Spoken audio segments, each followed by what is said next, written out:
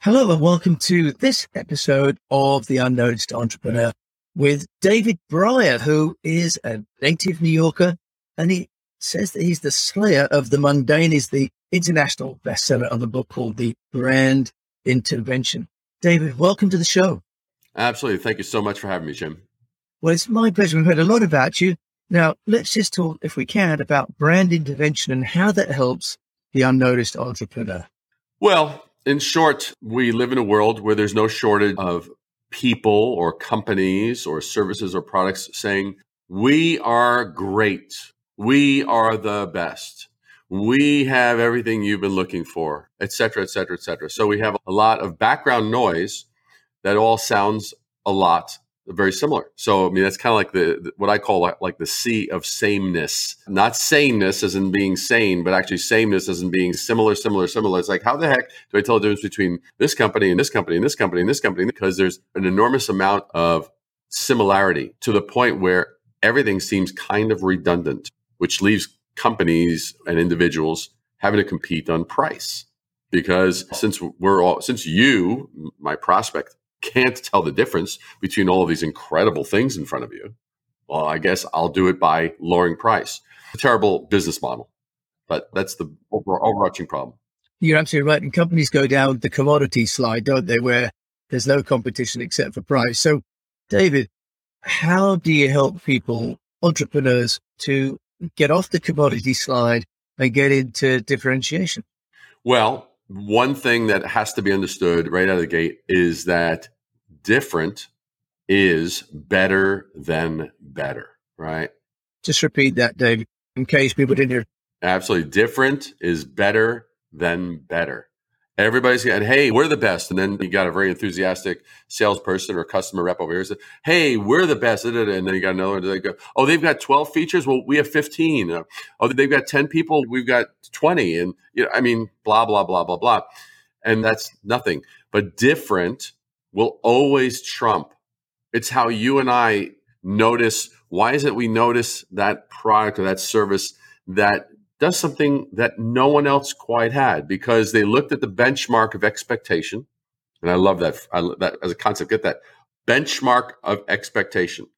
Every potential customer, they've been trained based on what the market has thrown at them to have a certain level of expectation. Above this line is acceptable. Below this line is not even a contender. So the question is, how north of that line, that benchmark of expectation, do you go? And do you push it to the point where someone goes, how come no one else thought of that before? And when you can get into that space, how come no one else thought of it before? Oh, now you are controlling the dialogue. Now you're actually navigating that conversation. So, Dave, intellectually, I can completely get that. But having worked for many companies over 25 years doing PR, many of them have, in effect, a commodity product. Let's talk about telco, for example, bandwidth and connectivity. Let's say the base product does reach that lowest benchmark. How can they be different? What places in the business do you look for them to be different, to differentiate? Sometimes it's big, sometimes it's small. Let's take, for example, there's a telco company that I actually branded. And one of the things that we found was, and it was enough years ago where everybody was pretty much offering the same sounding package of internet service and this, that, the other, da, da, da, da, da, da, da, da. And I looked at the dialogues that everyone was having, and I was like, well, what are we going to do? We're going to just say, well, with us, you get a few more crumbs of something. And so I had to look at how we positioned it. And I looked at the assets. I talked more about the outcomes than the technologies. That was one thing that was a point of distinction. It was like I needed to know what to properly talk about. So it wasn't like, hey, you get so many gigabytes, a lot about people. What does that even mean? It's like, how many shows can I watch? How fast can I upload or download, et cetera.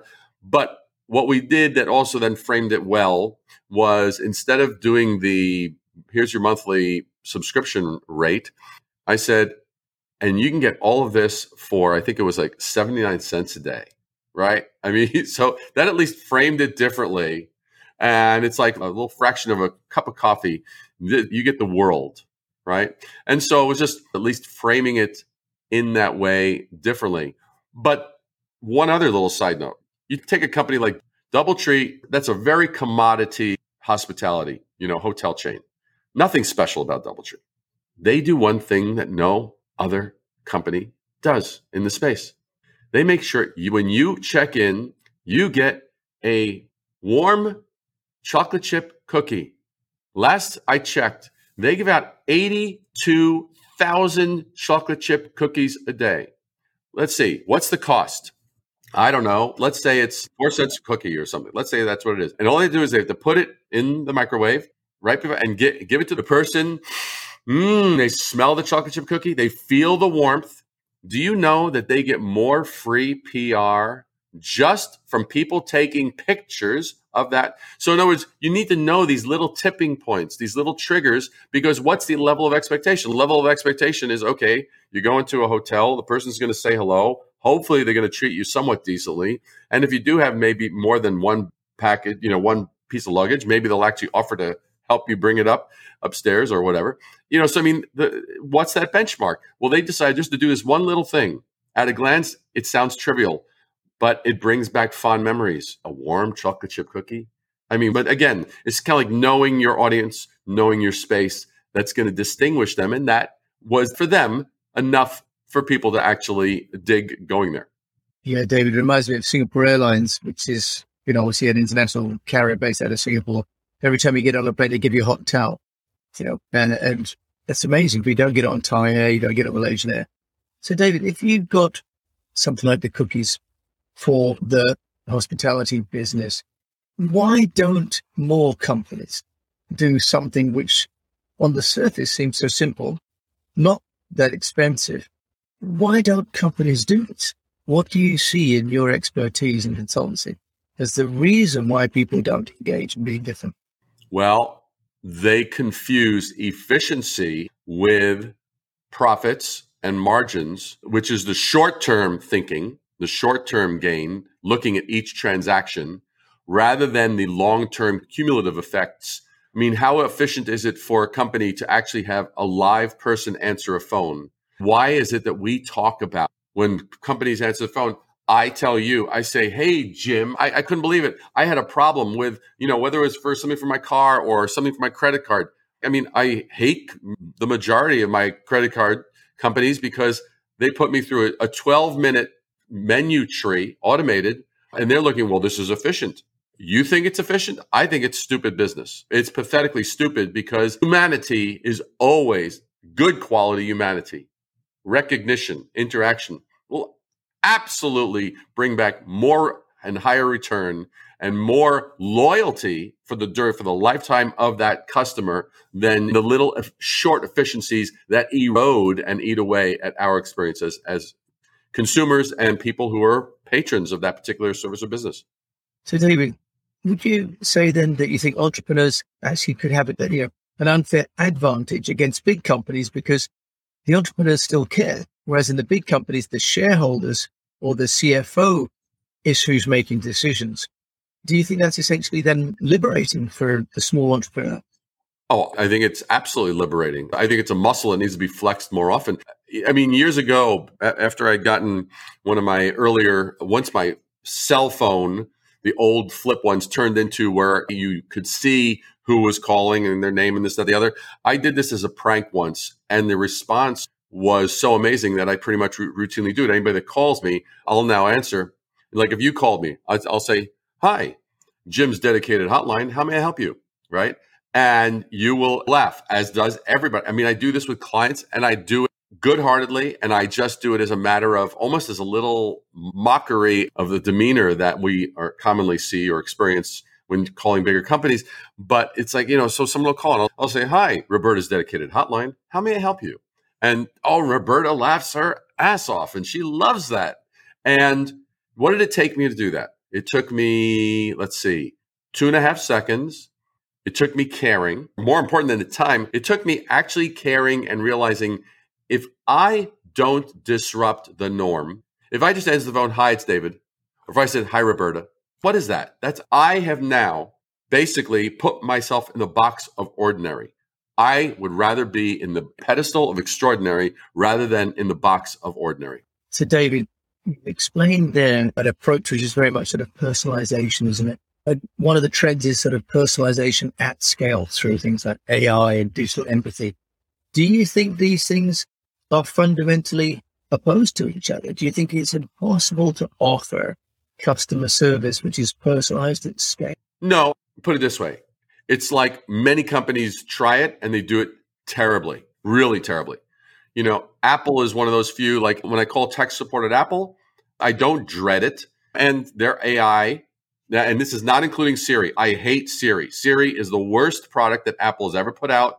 It's terrible. It doesn't understand things contextually. When you're trying to have transcriptions done, it's dismal. But outside of Siri, when you call up for tech support, it says, "Hi, David, looks like you recently called us. Are you calling about that?" And it actually is intelligent. That's smart. I don't have to wait too long. And the level of personalization and the use of AI in that works in their favor. They're one of the few, in my experience. I have not encountered too many. Most are pretty bad. I have to agree with you about Siri and also about the Apple Care. So what would be some practical steps, David, that an entrepreneur listening to this show could take within their own organization?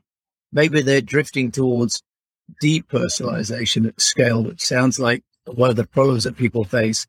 What would be some practical steps that perhaps you've addressed in your book, The Brand Intervention, or Rising Above the Noise at your website? Just give us some practical tip. Well, write handwritten notes. Don't just send. For example, there are places where I will personalize. So, for example, there are people, as you can imagine, I get a lot of requests to connect on LinkedIn.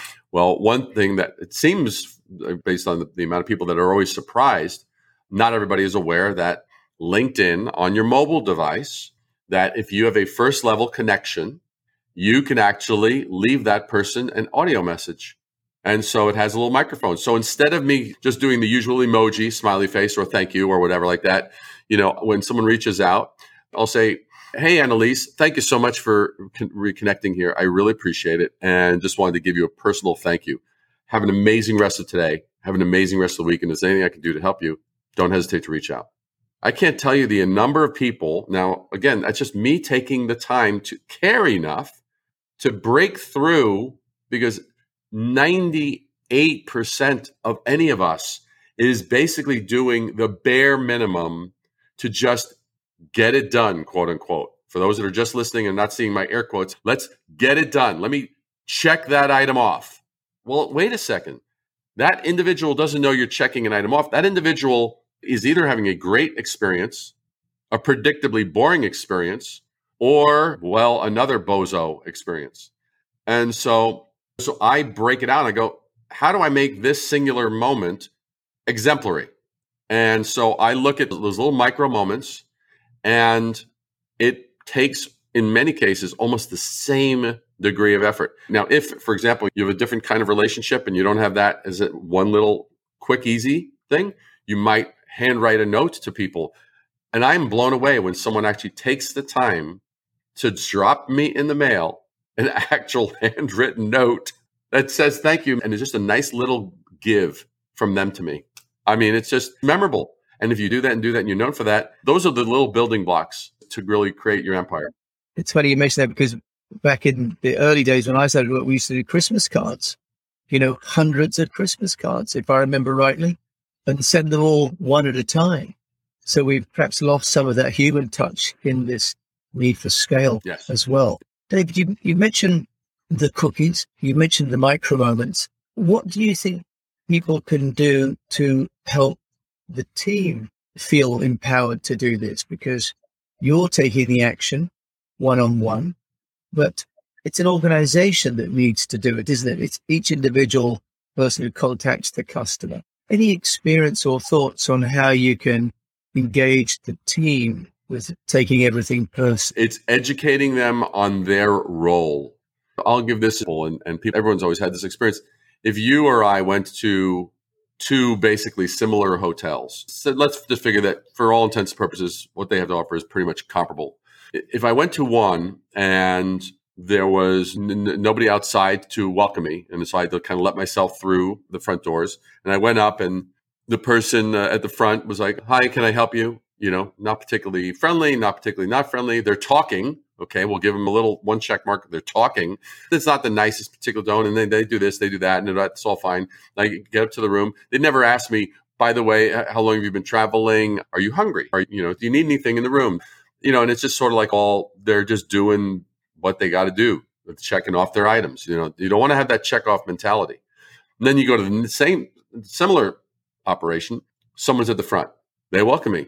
Hello, you have a reservation? Oh, you do? Yeah, David Brier. Oh, hello, Mr. Brier. Well, let me help you. Let me escort you. And then they actually help me, and they bring me to the person at the front desk. The person at the front desk is friendly, and they're actually helpful. And then they ask me, by the way, do I need anything? Am I hungry? Do I need anything brought up to the room? Do you like pillows? Is it a king-size bed? What do you like? Blah, blah, blah, blah, blah. And is this height fine for you? Because we like to put you on a little higher floor because we know that it's actually a little less street noise. And that's showing me, care, interest, concern, thinking to the future, right? These are all future things they've asked about, not just going through the motions.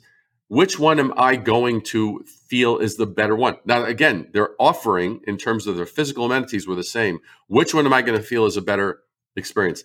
And that is what one has to instill in their team. Are you creating that kind of thing where you are recognizing your role in building those micro moments of excellence and way exceeding expectation? Or are you eroding away at it?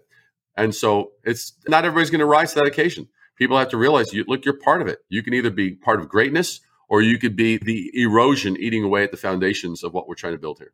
Right. So really getting everyone to take part, making everyone else feel special sounds like an overall message there, David, for the entrepreneurs that want to differentiate themselves from the mass market companies. That's right.